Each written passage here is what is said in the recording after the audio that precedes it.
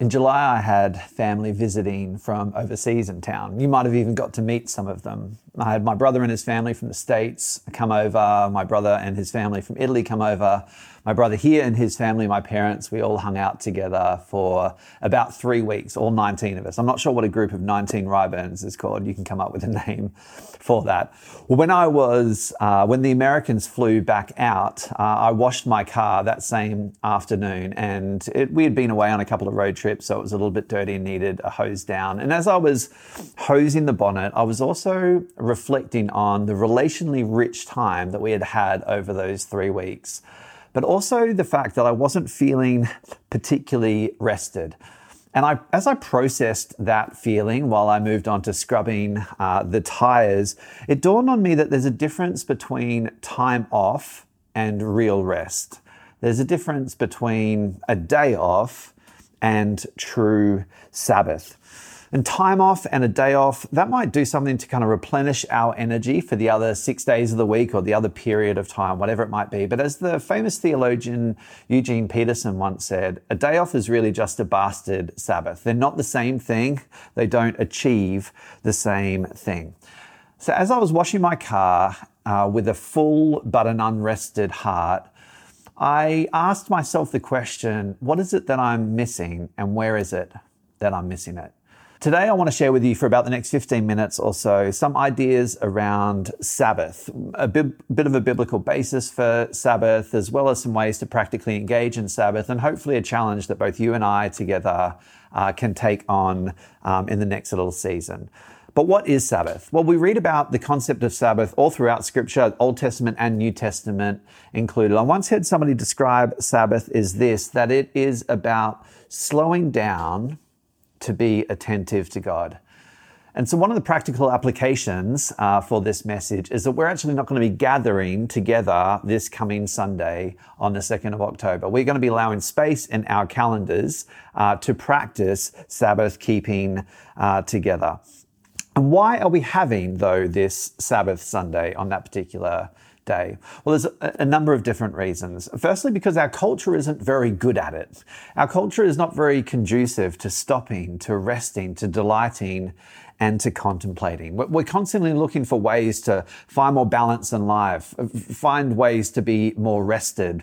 People download white noise apps on their phone or tips on meditation or some other different ways to find rest and to find balance in life. In fact, one of our city groups at the moment is reading through a book at the moment called To Hell with the Hustle, a great book, but that's part of trying to find ways to rest effectively and find balance in life.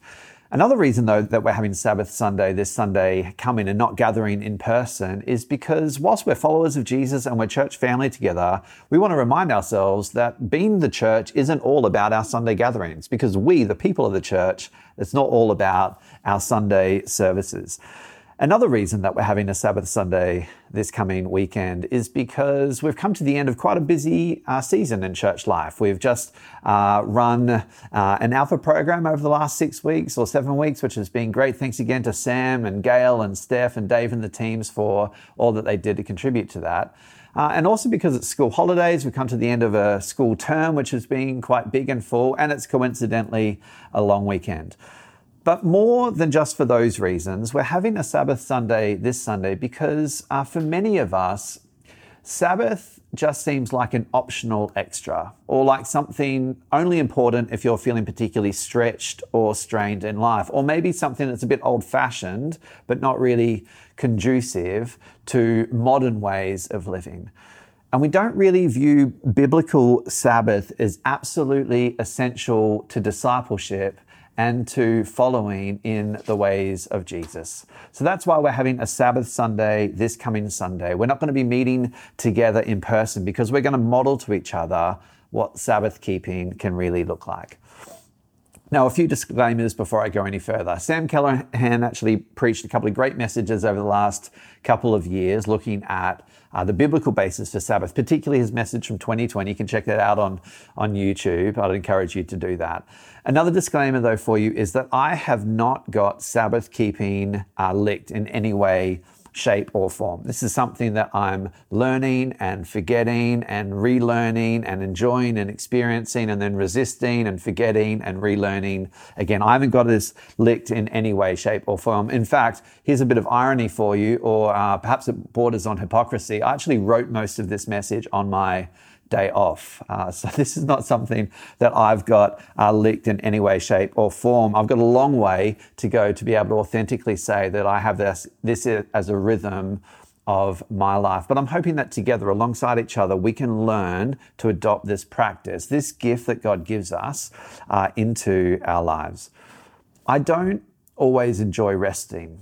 In fact, I far more enjoy achieving. I think I'm probably addicted to that feeling of achieving. And also, I very rarely feel like I'm at the end of my capacity and like I really need to rest. And I think that's a really key point, because Sabbath is not just resting from our work.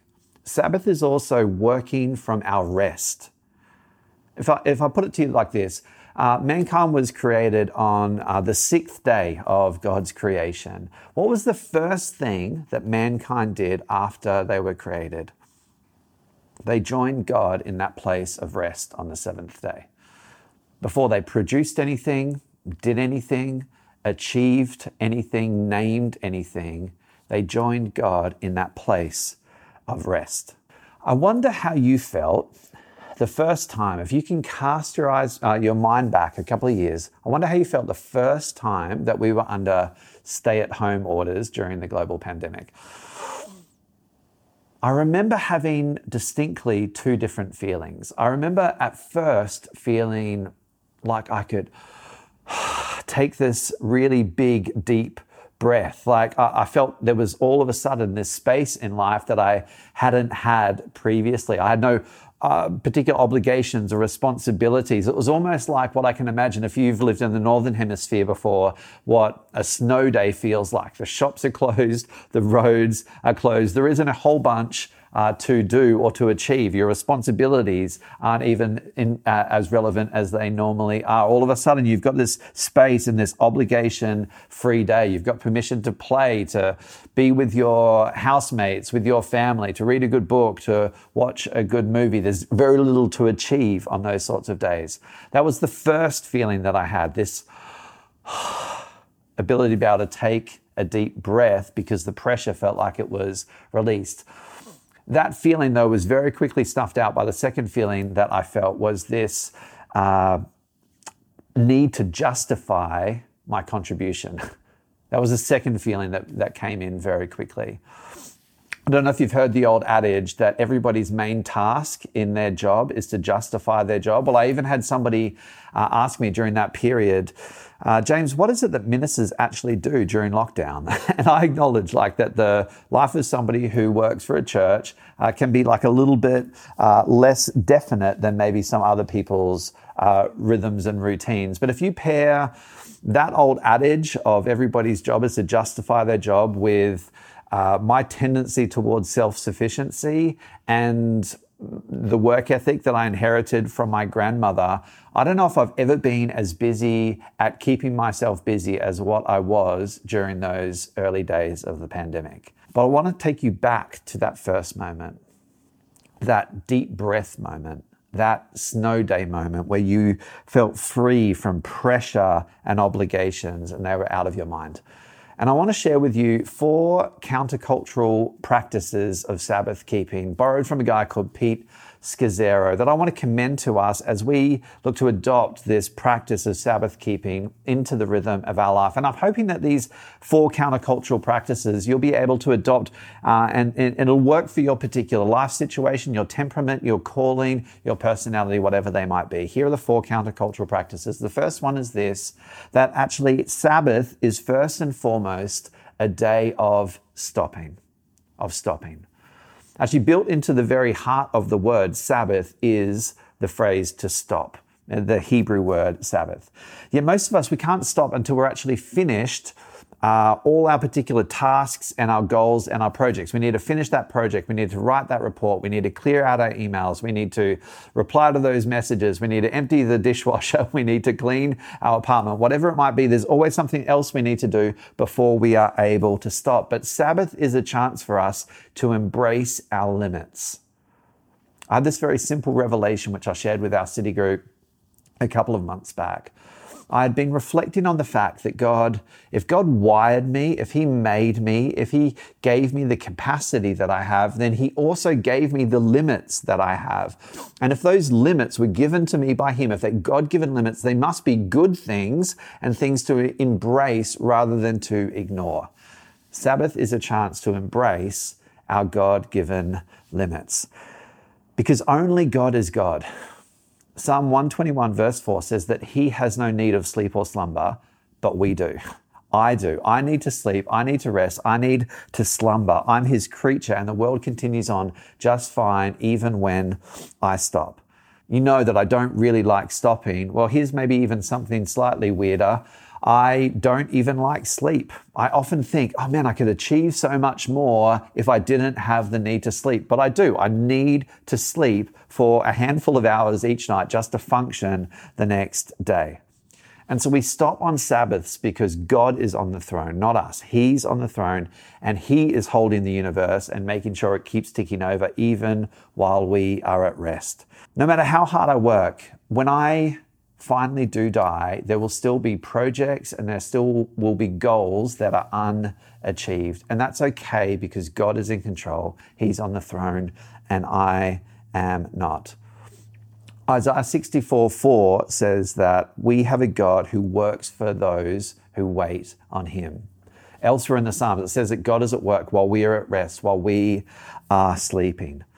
And so stopping on the Sabbath is, I think, the key way of embracing that Psalm 46:10, which tells us to be still and know that He is God. Be still and know that He is God. Because at the core spiritual issue really at play here is an issue of trust. Can I trust that God will take care of my cares and my concerns if I obey Him and keep some sort of Sabbath in my life? He did it with the loaves and the fishes. He takes the little that we have, which is insignificant really and insufficient in being able to feed the multitudes, but He takes the little that we have and He multiplies it miraculously. And so Sabbath at its core is really about trust. If we obey Him and if we trust Him enough to stop. Once we stop, Sabbath also calls us to rest.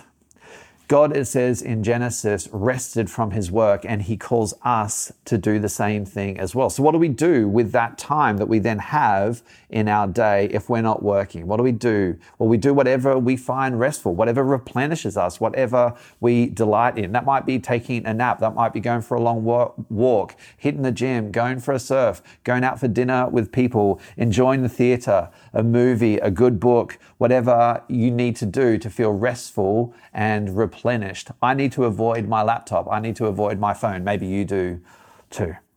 When we stop and rest, we're respecting our humanity and we're respecting the image of God in us. We're His image bearers. And it kills me to admit it, but we are not non-stop human beings. And it shouldn't have taken a global pandemic or family visiting from overseas for me to recognize that, to recognize the need to rest. We also need to recognize that, as Jesus said in Mark 2, the Sabbath was made for man, not man for the Sabbath. That means that actually we don't serve the Sabbath, but the Sabbath serves us. It's a gift for us. God gives it to us, but it's a gift that we have to receive as well. Stop, rest. And the third component of a biblical Sabbath revolves around delighting in what we have been given.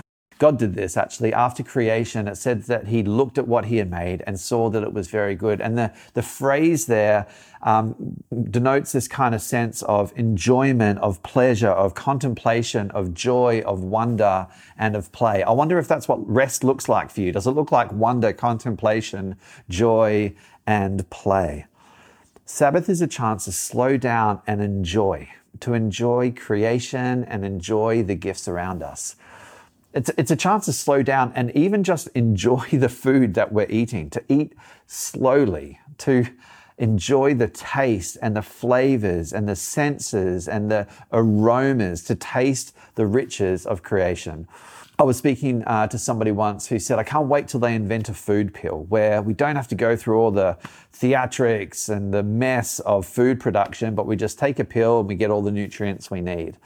And I remember having two thoughts. One was like, but what about the romance, the theater of food? What about like all the connection that it enables? And then my next thought was, but that is very efficient, and I do like efficiency. I don't know if you remember being, when you were younger, at a kid's birthday party and seeing this table full of, kids' birthday parties are much healthier nowadays, but seeing a table full of all the sorts of foods that you weren't allowed to eat at home. And I remember like gorging myself, stuffing my face with all these different sorts of foods, not really being able to taste anything because I was just ingesting it so quickly. I remember sitting with someone only recently, we were both eating a spicy Thai chicken pie. And while the guy I was with was still finishing that pie, he opened a Mars bar and began eating that as well, mixing these flavors together. I'm just like, what is going on there? I often tell my kids when we hand them a special treat, maybe a Freddo Frog, guys, savor it, slow down, enjoy its taste, don't scoff it, enjoy the flavor, enjoy the smells, appreciate it. Sabbath is a chance to do that. It's also a chance this Sunday to enjoy the beauty of a tree, of a leaf, of the cool breeze on your face, of the beauty of the sky, of all that God has created with the care that He has. It's about enjoying creation and delighting in the riches of its miraculousness.